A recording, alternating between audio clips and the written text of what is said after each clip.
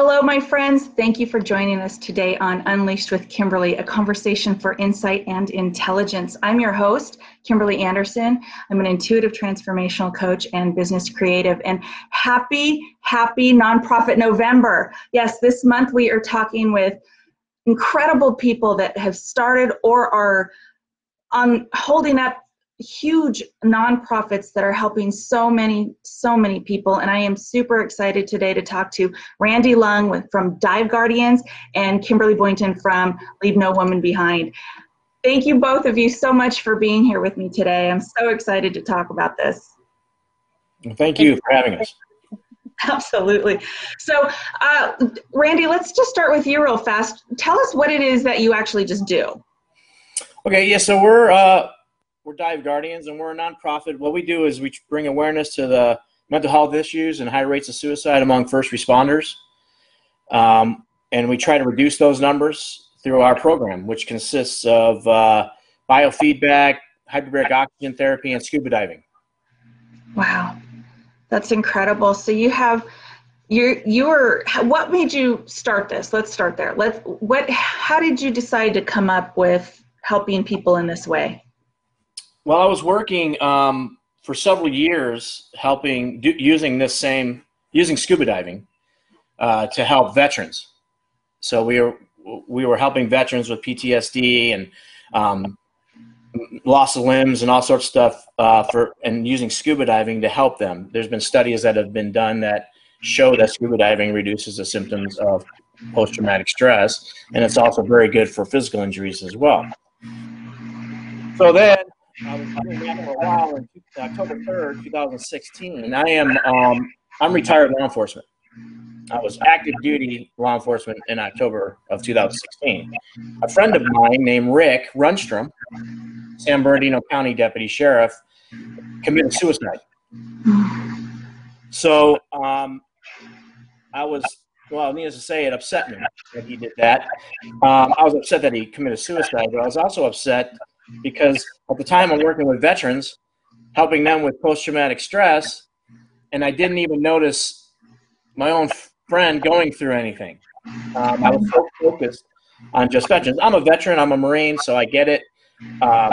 There are hundreds of organizations out there that help veterans, as there should be. But when I started doing some research about organizations helping first responders, there wasn't a lot out there. So I didn't want to see that ever happen again to anybody. Because when he committed suicide, he left behind not only his friends, but a wife, 3 kids, and a brand new grandchild. Wow. So I didn't want to see that happen again. So I decided to start Dive Guardians to help, primarily focused on first responders, because they go through the same kind of stuff. They develop the same post-traumatic stress as a military veteran, a military person does in combat or in anything else. So that's where we came from, and that's how we started. Wow, that's incredible. And what do you do for work? What is it that you do as a job? Well, I'm retired. I retired from law enforcement in July of 2018. Thank you for all that you do. And then I started Dive Guardians in March of 2018. So I was already 50, so I said, okay, this is starting to take up a lot of my time, so I need to focus on it full time. And I wanted to begin training people as fast as I could. So this is my primary job now. That's awesome. That's incredible. I love that you're able to devote your time to that. That's amazing. So Kimmy, and I love it, 2 Kimberlys today. My family calls me Kimmy, but you go by Kimmy everywhere. I love it. So differentiate from us. Share first what is it that you actually do for work, and then you can start talking about the nonprofit. Okay. So I'm a multi-business owner. I'm a marriage and family therapist, and I also own Serenity Wellness Center, and I own another nonprofit, Polaris Performing Arts Academy. So 2 different ends of the spectrum there, performing arts and therapy, but it kind of goes in the same, kind of thing. So that's what I do. And then my nonprofit is SWE, which stands for Sister Warriors of the Inland Empire. And what we are is we're domestic violence advocates. We're an extension of Leave No Women Behind, which is a nonprofit here in the Inland Empire, which was founded by Shay Van. And basically that started out as like a hiking group, for women to get together and just kind of hike, and, get to know each other, and basically a sisterhood of women to support each other. Last year, it kind of grew into division of different nonprofit organizations.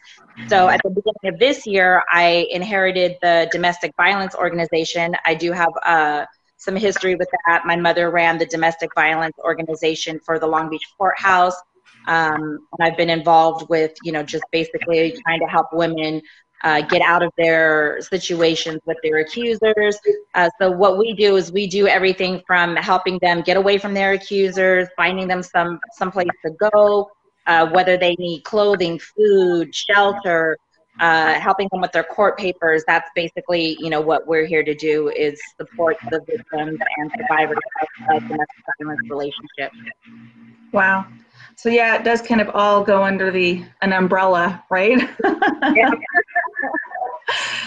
So what, you said your mom ran the one for the court. Is that kind of what exposed you to the great need for this domestic violence?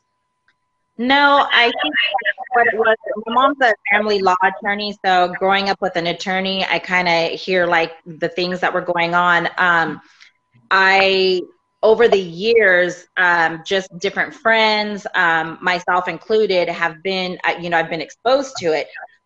Luckily for me, not anything extensive, to what I've seen in the past. But as a therapist, a lot of the females that I would get, and males too, because I can't say it's strictly just females, because believe it or not, there's a substantial amount of males too who are also victims of domestic violence. But I think it's just more focused on the women for whatever reason, but there is a substantial amount of men. So just over the years, whether it was clients, friends, family, I've just been exposed to it my whole life. So I think that in the past, over the years, a lot of it kind of got pushed under the rug. And as you've noticed in the media and, as we've gone on with the times, things are now starting to come to light from things that have happened way back, even years ago.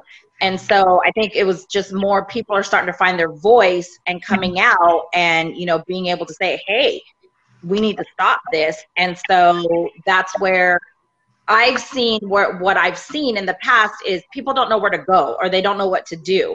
They know they need to get out of a situation, but they don't know how to do it, where to go. And then you have a lot of people who are afraid of, if I come forward, do I have to face my accuser in court? Do I have to do this? So it just brought up a lot of different scenarios that scared individuals into coming forward.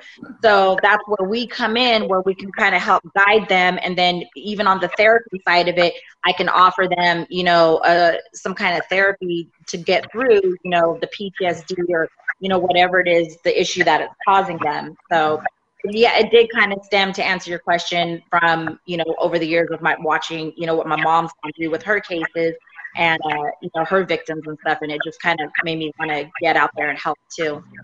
Wow. You know what? I love having both of you on. You're both helping completely two different types of people that there's such a great need for. And all of us know somebody, if it hasn't been ourselves, that it has gone through domestic violence on some level.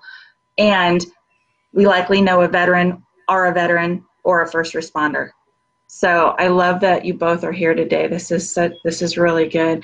Randy, how do people, how do they get involved into that diving, to the Dive Guardians? What do they need to do to it's pretty easy. Do you certify them?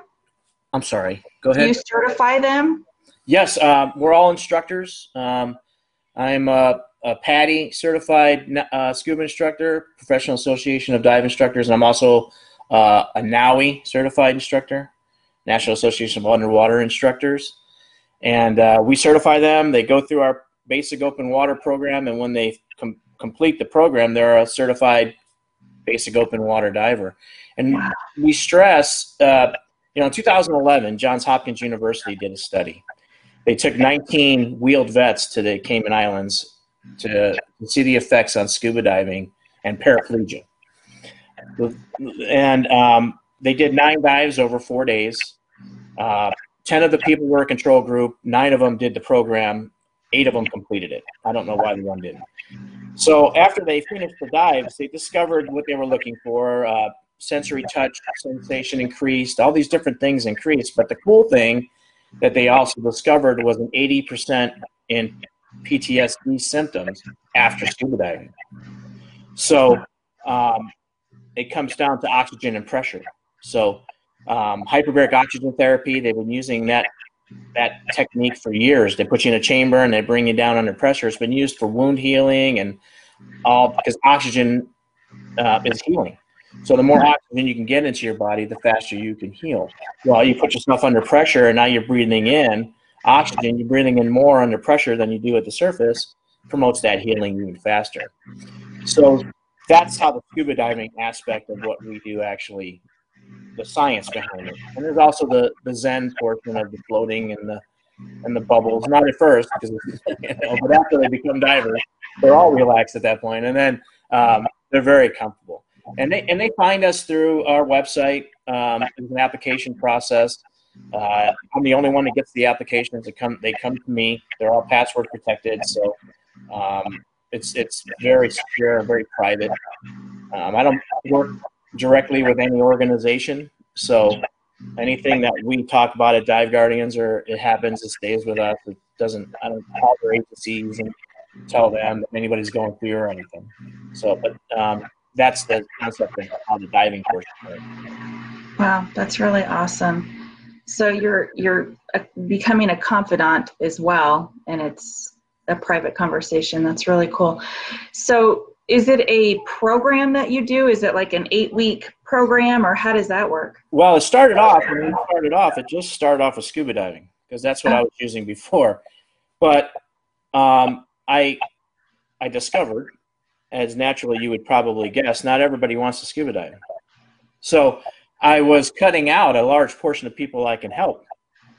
So I introduced what's called heart rate variability biofeedback into the program, where I hook you up to a machine and basically it's like a lie detector test. It's got a breathing thing and sensors, and I went through some training to learn how to use it. I'm still going through training, as a matter of fact, to perfect it.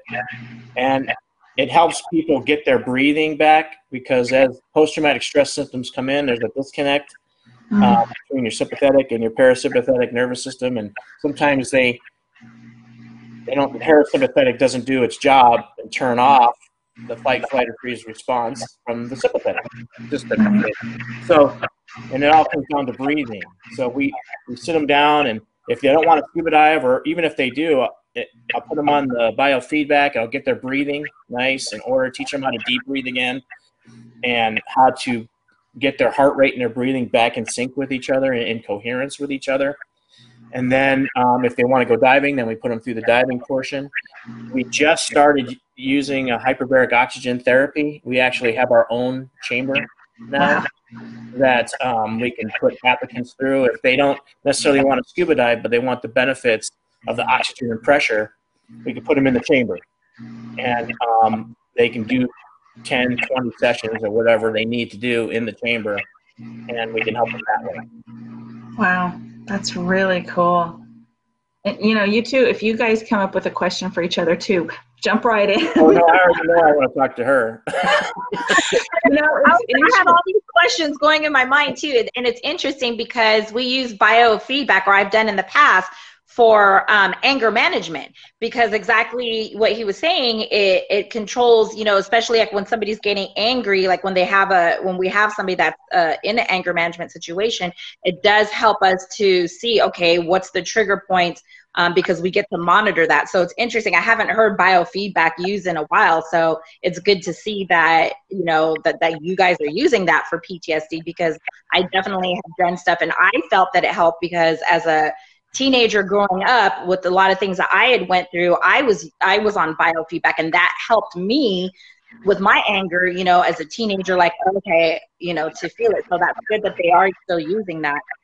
Yeah. And I'm not a clinical therapist or clinical psychologist. I'm just a guy. So I can't. I'm not certified to do all the EMDR and all these different techniques that are out there right now. What I like about biofeedback, because I'm not a therapist, it's non-invasive. So I don't sit here and ask you to tell me about your problems because I'm not a therapist.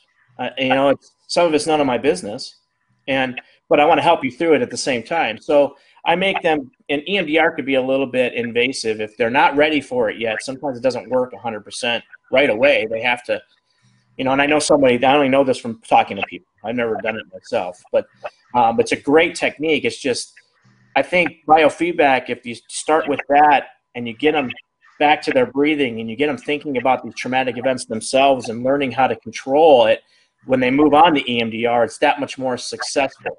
It's a good starting point. And, you take that, veteran, I always use veterans for this, he's in Afghanistan or wherever, and he's in a caravan of Humvees, right? And he's the first Humvee. And they pass this red Toyota on the side of the road.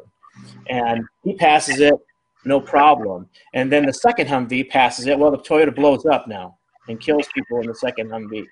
Now you've got that driver of the first Humvee. He's out of the military. He's a veteran, and he's sitting at a red light near the Hot Springs Road in Winchester, next to a red Toyota. His heart starts pounding. His fight, flight, or freeze response starts kicking in.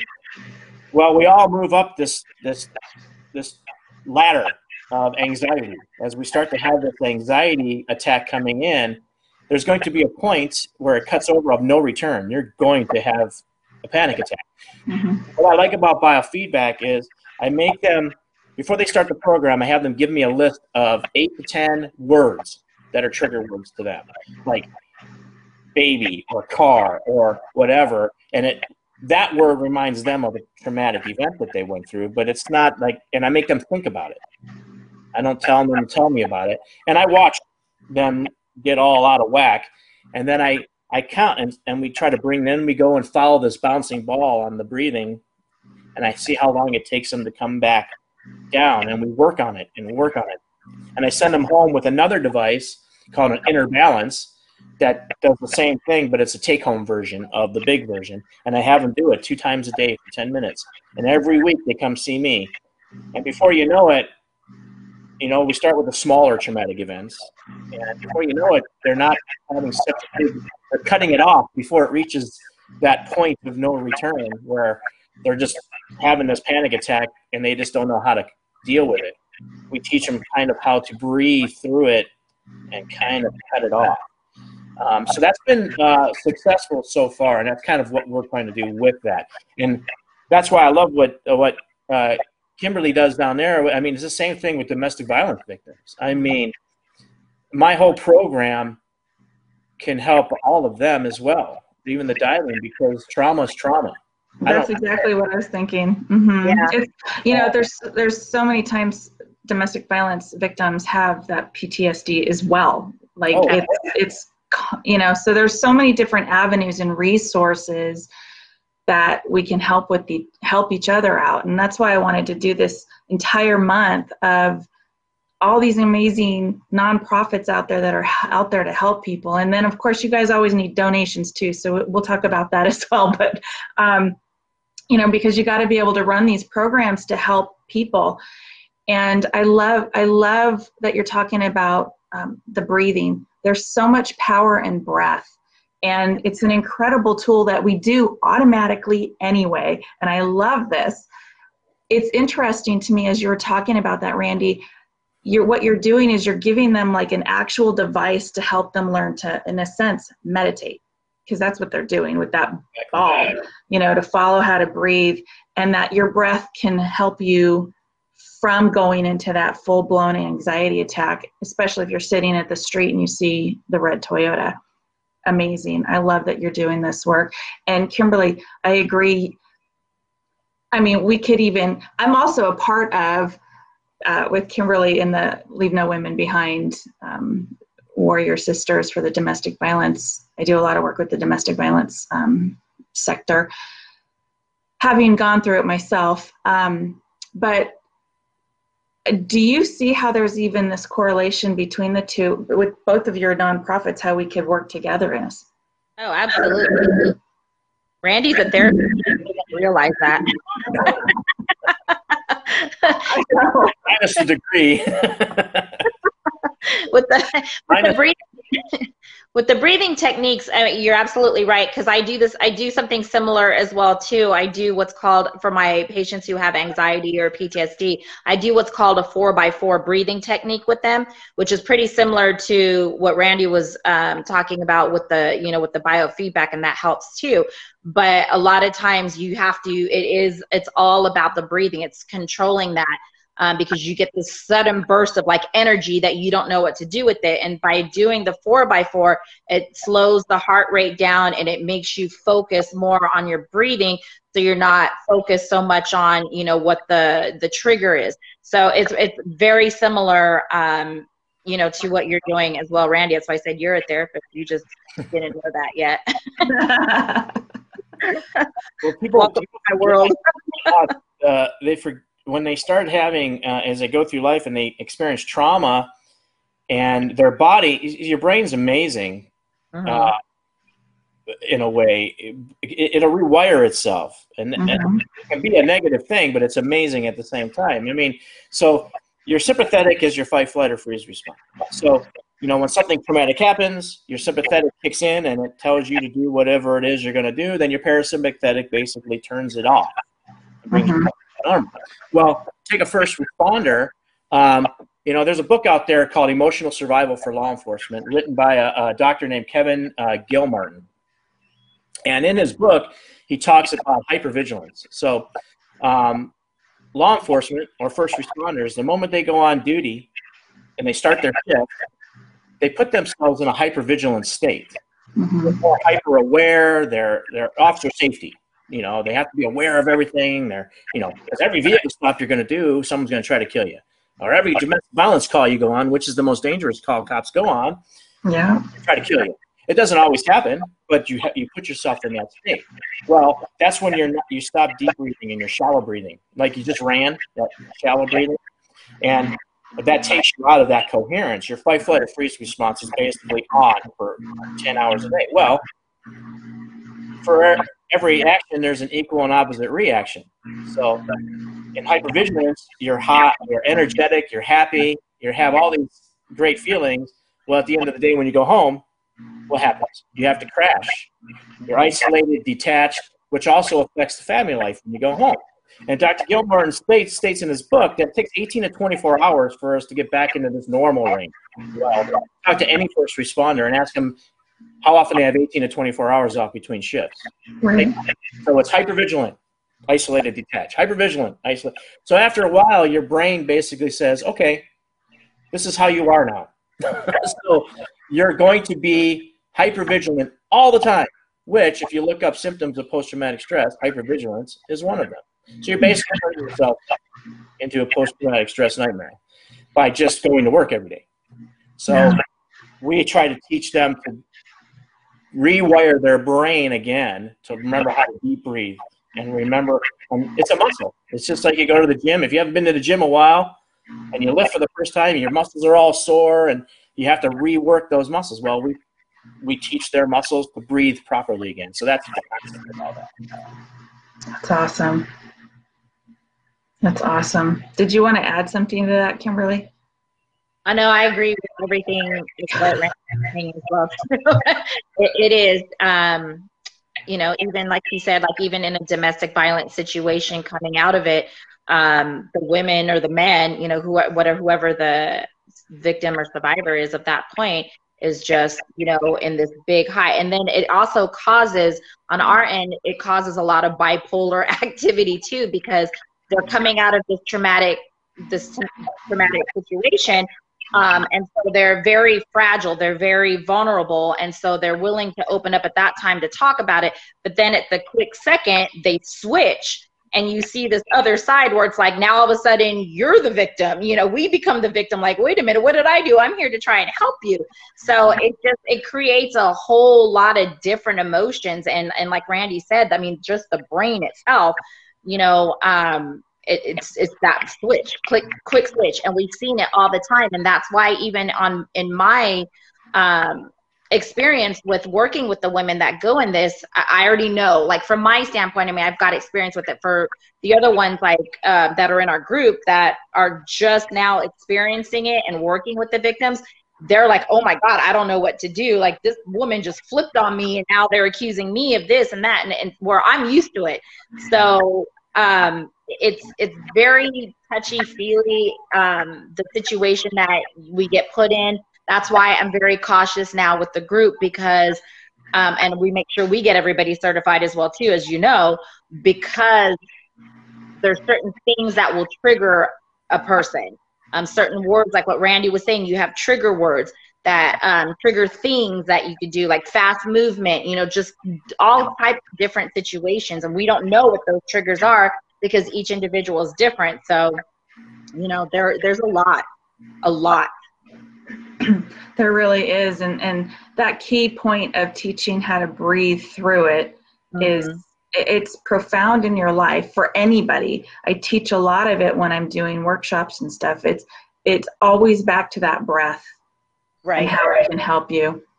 And, you know, it's funny, Randy, when you're talking about, you're doing this and I'm breathing with your hands as you're going up. And, you know, it's this automatic thing. Oh, inhale, exhale. So there's so many resources too on how to even just breathe. You know, I think YouTube has probably a plethora of different meditations and different things. So even if you're not ready to go out and reach out to Randy or Kimberly for help, and you're not quite there yet, seek out that. YouTube has thousands and upon thousands of breathing methods just to have a starting point. Yeah, we have an app that, well, it's a website actually that I give the students and I send them home with. And if you have like, I use it myself. And if you have like Apple CarPlay or something where you could play it, it's music and it goes. So what we have to do with biofeedback is we have to determine your breathing pattern. So I have to do some breathing tests with you to determine how many breaths a minute that you take that is the most beneficial for your body. Everybody's different. Like mine is 6.5. When I just had someone in here a couple weeks ago, and theirs was 7 breaths a minute. So then we set this thing, and you just take it in your car, and while you're driving, it's only 10 minutes long worth of music. I put it on while I'm driving to the office, and it plays a song, a music tone that goes higher when you're breathing in and lower when you're breathing out. And you just follow the music as you're driving and do your deep breathing. And you know, and then it just turns off when it's done. And if you do that to and from work, that's twice a day. That's all you really, 20 minutes a day is what they say is what you need to get your muscle memory back. It's really hard to sit for 20 minutes and breathe. I don't have that kind of patience. So splitting it up for 10 minutes a day seems to work. And but yeah, so there's lots of apps out there, and I can share. I don't have it. I can pull it up and share it. People can bring it up and download it themselves. I mean, you're pretty safe in the 6.5, 7 range, even if you've never been through biofeedback, to use that range, and it will just help. It will help you regardless, whether you know your breathing pattern or not. And it's because I have apps too that I use personally, and I use with my patients as well, for even at nighttime, going to sleep. And there's even a hypnotherapy, because I'm a hypnotherapist too. And so there's these hypnotherapy apps that I work with when you're going to bed at night, and it kind of walks you through. So it all starts with the breathing. And like Randy was saying, it has the music in the background, and then it just kind of walks you through. So it kind of puts you in that meditation state, and it's walking you through different things. I personally, I don't think I've ever made it through to the end of what the app does, because I'm asleep, and I always try to fight it. So I'm thinking like, okay, I'm going to skip it, I'm going to listen to this, and I'm going to do it. And then I wake up the next morning, I'm like, man, I didn't make it through. So clearly it works, but but there are, like Randy was saying, there's a lot of different apps out there, whether in the car, just for everything. It all comes down to breathing. Breathing is just one of the main sources to a lot of things, outside, PTSD. We use breathing when I'm teaching my vocal lessons. That's the first thing we do, is we go straight to breathing.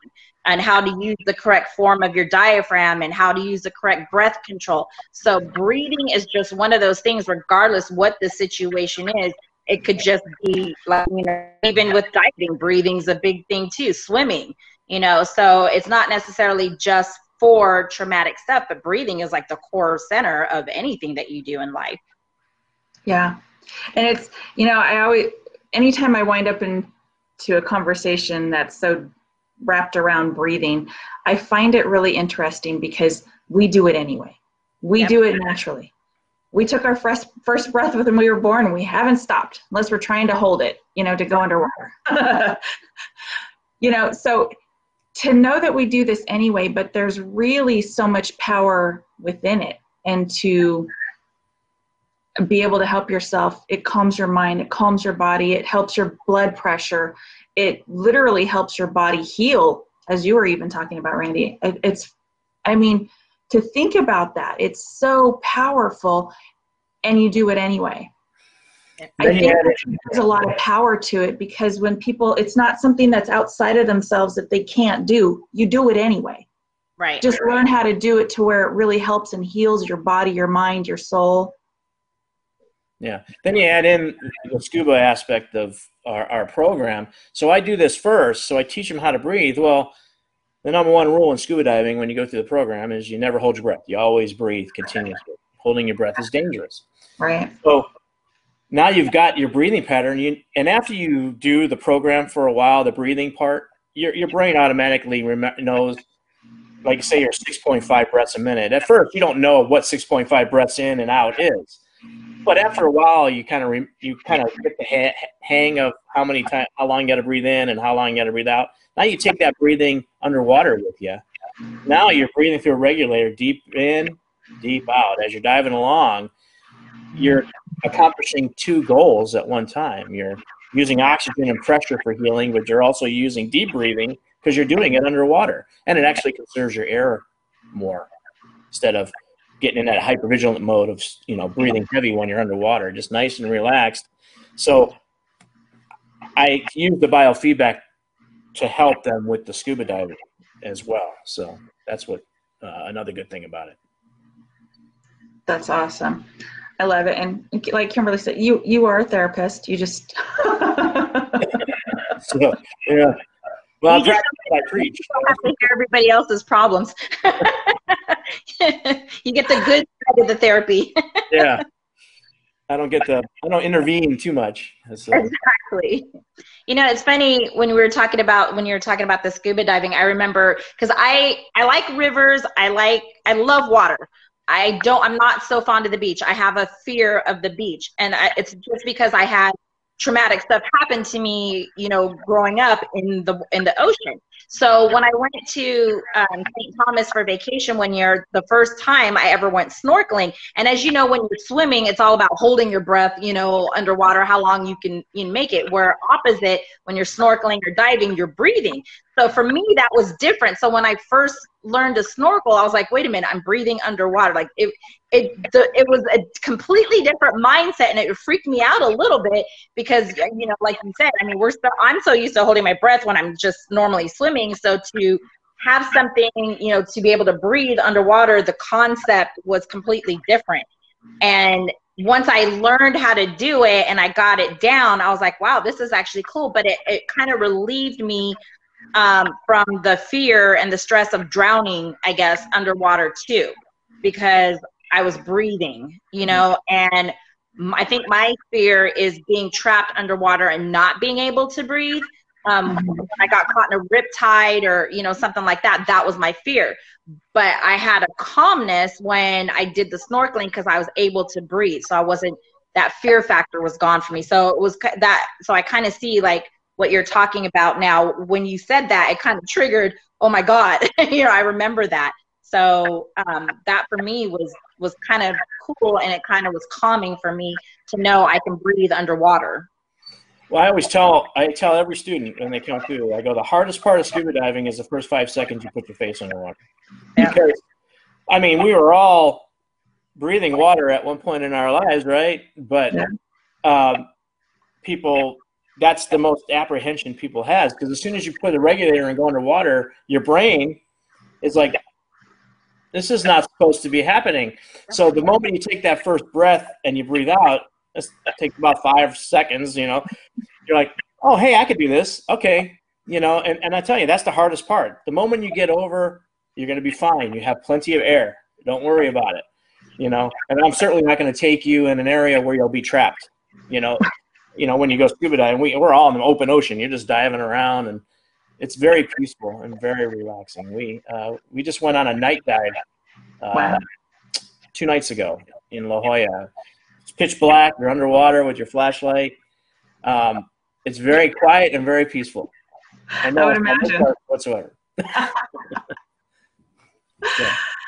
Do you start people out, Randy, in the ocean to dive, or are you guys starting out in a pool?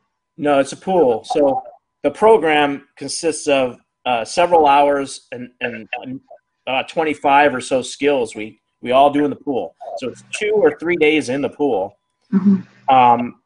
before I'll even take them to the ocean.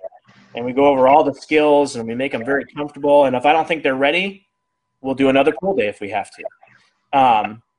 I have a pool that's donated to the youth, to us, the Drop Zone Water Park in Paris. I don't know if you've ever heard of it. It's a great water park, but they donate their pool to us, and they let us use it whenever we want. So, and it's 14 feet deep, so I could take them down there. So then we do the pool, and then we go to the ocean. And you have to do 4 ocean dives. So we do 2 one day, and we do 2 in La Jolla, and then I finish off at Catalina Island with them. Very cool. That's very cool. Wow. So I like what you said there, though. If you don't think they're ready, or if they feel that they need an extra day, you get to stay in the pool 1 more day, whatever. So there's no pressure. And that's one of the things that we do when we're helping people, is we're trying to take that pressure that you have to do this off of them. You know, and I think there's so much pressure anyway with all the traumas that they've gone through, we've gone through. So to know that you're taking that off, and hey, it's real fluid in how you're teaching them and getting them prepped for that, and then all the healing that goes along with it. That's awesome. I mean, and it can be so like, for domestic violence victim. I mean, when I started this, I mean, my primary focus was first responders. But in the back of my mind, there was a part of me that wanted to help victims of rape, women who are victims of rape, because that's traumatic, and I wanted to help them. It's difficult because my staff consists of men, so I need more females in my program to come through so I could make them instructors. So, but domestic violence is a huge one that you take a person, especially someone.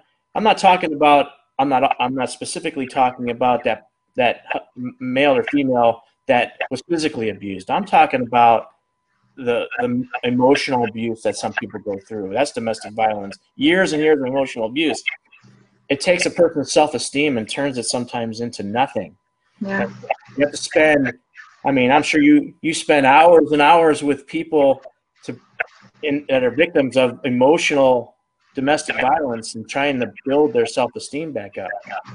Well, they come through us, and I teach them to dive, and then we get them involved with helping teach others to dive and show them that they're important and that they have self-worth, and it helps build their self-esteem back up. I think that would be awesome, because there's definitely not enough.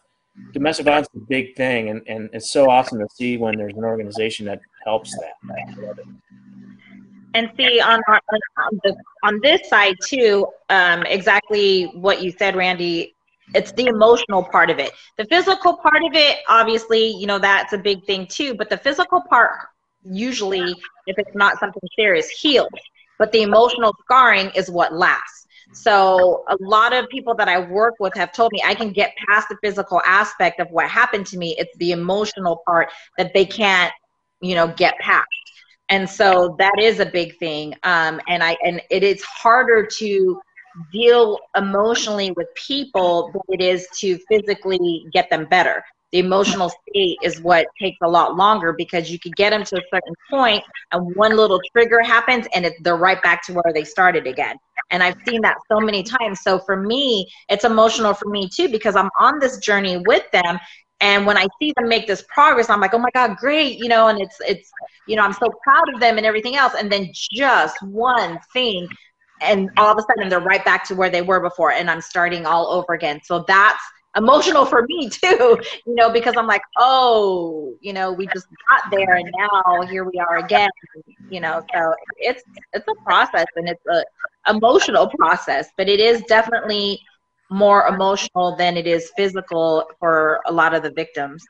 And it's the same for first responders. So, of course, you get a cop that gets in a shooting, that's a traumatic event. Okay, but there are protocols in place within the departments that bring you through the process, and you talk to a counselor, and there's a process. Not saying it's the best process, but there is a process.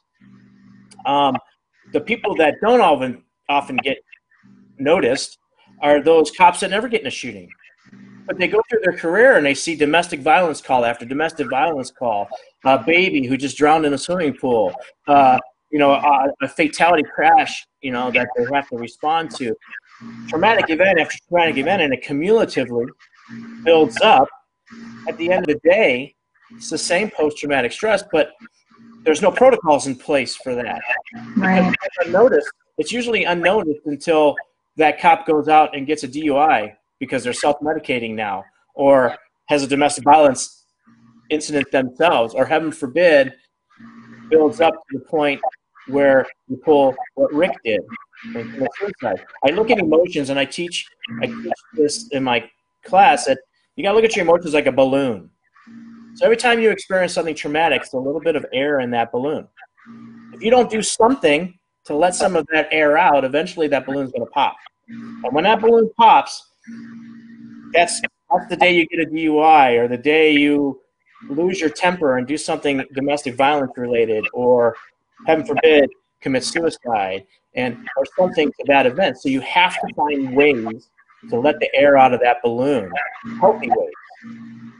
Whether it's seeing a counselor, family counselor, because family counseling and law enforcement, first responders, I say law enforcement a lot, but I mean for all first responders, it's huge, because there's often a disconnect between the first responder and their significant other, or the first responder and their children, because they have to go through the hypervigilant process. And sometimes when you get home from work, you don't have time to play with the kids right away. You need that 15, 20 minutes to decompress. If you don't have some people have long drives, but if you don't, you just need it. And that's when family counseling comes in, bring that family back together again. So. Yeah. Yeah. It's that long-term, that emotional stuff that happens. And like you're saying, it's with the first responders, it's not often even recognized or noticed until that balloon's about to pop. And I love that analogy, by the way. I'm going to start using that. That's really good analogy. But for domestic violence victims, it took us a long time to say, hey, this is emotional abuse, and it's abuse. Just because he's not punching me in the face doesn't mean he's not abusing me. And it took a long time for us to finally get that to even be acknowledged. And the long-term effects for any of that emotional stuff, it's lifetime. I still find myself going, wait a minute, it's okay. But what's happening is we're teaching people and giving them resources that they could use themselves to pull themselves out of it when those emotional moments happen for them. And again, going back to the breathing or the mindset, affirmations, whatever it is, start doing jumping jacks. Just get your mind out of what's going on, because your mind is your best friend. It's your worst enemy. So being able to understand that, and that you actually have the power, and that's what so many of these amazing, both of these, well, and I guess, Kimberly, you have a couple different nonprofits, but both of the nonprofits that you're talking about today really do help and provide resources for on many, many levels. And actually, I did see that. I'm going to put this right up here. Randy, you put this out there. This is the paced breathing meditation that you were talking about earlier. So if anybody wants that, but also all the links that we're going to be popping up here, you guys can put down in the comments throughout the Facebook. We have a couple of different Facebook pages that we air on, and you guys can put all your links inside of that as well, so people can just click as they go, so they don't have to wait for me to do it at the end if they're watching. Or I guess they can fast forward at that point if they're rewatching the show. But yeah, that emotional baggage, if you want to call it baggage, it really takes a toll on people throughout any community and throughout any job, really.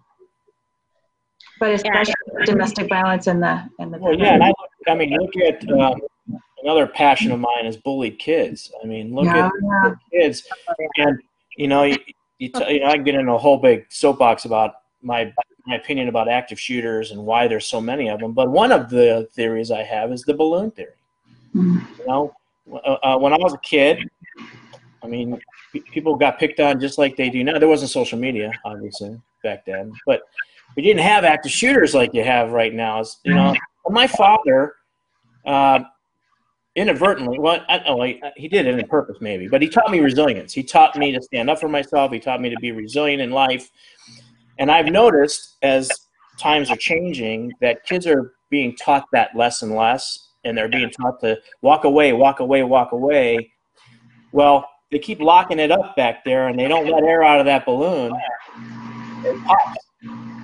And that's when they go grab a gun and they do something stupid. I mean, we need to give these kids a way to in a healthy manner, let the air out of their balloon, whether it's mountain biking or running or scuba diving or, going to talk to a counselor or different things. But they're another big area that I have passion to help is bullied kids. I was a bullied kid, so I can relate.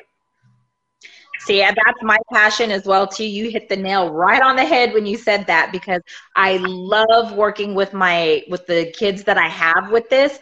And same thing, I was a bully kid, and I was the opposite. So I was the one that was taught walk away.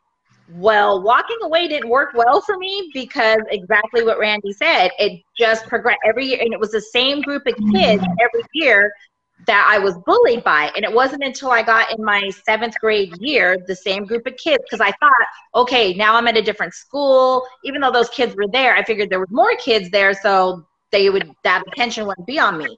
Well, that didn't happen. So my 7th grade year, the same group of kids came at me, and I was a very passive kid. I've always been like that, and I was taught to be like that until now as an adult. But when that 7th grade year hit and these same group of kids came, I lost it one day. I followed that group of kids home, and they all lived in the same little community at the time. I followed them home, and they turned around and saw me. They said, "Oh, what are you doing? You're following us?" And I just remember I lost it and just beat the crap out of the one girl. And everybody was like, "Oh my God," because they were shocked that I fought back for the first time. Her and I became best friends after that, which is funny, but it just took that one time for me to stand up to myself, and then we all became really good friends, for the rest of the time.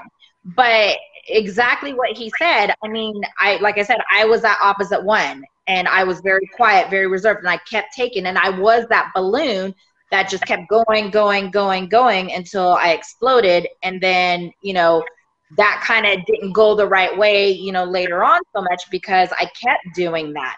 So now I am working with, the students the patients that I have that are kids that are being bullied, to find a release, because we don't want them obviously striking back, not the answer, but yes, stand up for yourself, as far as like whether it's your words or, doing something else constructively, because I do get worried about it. And I've seen a lot, especially now with COVID here, I have gotten so many more kids because they have no outlet. There's no sports. There was no, now things are starting to open up a little bit more, but just within the last 4 or 5 months, I was getting a lot more kids than I was adults because they don't have the outlet. They don't have school they can physically go to anymore. They don't have friends they can physically, go out at recess and play with and do whatever, especially the littler ones. Even here with my grandkids, I'm noticing that. And that for me right now is the biggest issue, is working with the kids, because they don't have an outlet right now. We're adults, we can still go out, we can go to the store, we can do stuff, but the kids who have, no control of what they can and can't do, that's where their balloon is starting to do this. And when it pops, it's a disaster for the parents, because they don't know. Now they're like, oh my God, what do I do? So COVID has really played a huge part in, with the kids, and even with the domestic violence, because more couples are being stuck together at home and not being able to go to work like they used to. So I've seen a lot of that now lately too, that we're dealing with. Yeah, the domestic violence has really escalated, especially in the situations that were already bad. Now they're worse. Oh yeah. So I want to make sure I get all of your guys' information out. You both are an incredible wealth of information. You have lots and lots of resources to share. I want to first put back up this link for the breathing that Randy put up there. To find out more about Dive Guardians, this is your website, diveguardians.org, and people can find out, what can they find out about? Well, you can go to our website, and we have a new one that's being built right now, but the old one's still up. The new one's being built in the background. You can't see it, but you can go and read our story. You read the story of Rick and how I started this thing, and you can sign up for our program. Most importantly, you can donate. We are a 501c3. I always put it out there. I tell everybody, I'm retired. I don't make any money. I don't take a salary or anything from Dive Guardians. Every penny that comes in, I just use it to train people in scuba diving. It costs, about $500 to train one person in scuba diving. Then you add in the biofeedback, and the chambers are expensive to use. So it costs a bit of money. So you can donate to us. I always ask people to donate $10 a month, and you can go right on our website, click on the shield that's on there, and do a recurring monthly donation, or you can do a one-time donation. That keeps us keeping our program free, because our program is free to the first responders. They don't pay anything. So I provide it free to them. So and that's the biggest thing they'll see, and the biggest thing that can help us continue to keep our program going and growing our program. I want to keep adding tools to it. I mean, every time I talk to somebody like Kimberly, that's a tool that I can add as well to my program. I have someone that can need some family counseling. Okay, I know who to call, and then Dive Guardians pays for them to go through that. So, you can't build a house with just a hammer. You need more tools. So every tool that you put in your tool belt, the bigger our program grows and grows and grows. A wellness center, that's my dream, is to have a big center where they can do all what they need to do. That's awesome. And then here's your your email and your phone number if anybody wants to reach out to you and call you directly. Kimberly, the Sister Warriors of Inland Empire 2020.org, share what they can find on there. So I just thinking like what Randy was constantly building to on the background as well. I just added the emergency button on there. So if there is a victim that's on there and they're trying to get resources, and say their perpetrator walks in or their accuser walks in, they can hit that emergency button and it takes them out of the screen completely. So it just goes to like Google or, something else. So that was a big thing too, because a lot of times they don't want their accuser to know, that they're actually looking for some kind of help. But if you go on there, same thing. It just kind of tells you a little bit about us, what we do as a domestic violence advocate. We have a donation button on there as well. We do participate with other nonprofit organizations. We too are 501c3, so we partner with different nonprofit organizations. Like we just did one to help the homeless with the pillows, passing the pillows out. We hit our target for the transitional home that's coming out here in Lake Elsinore, so we can do all their pillows. The pillowcases have positive affirmations on it so that it lets that when they go to sleep at night, they're going to sleep with the positive affirmation. That's the last thing that they see before they go to sleep. There's a lot of different things on there that we're constantly adding to it as well.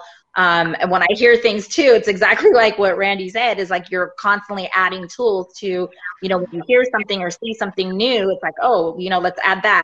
We added our partners on there because we want to support each other, you know, in the community as well too. So, and our contact information is on there as well.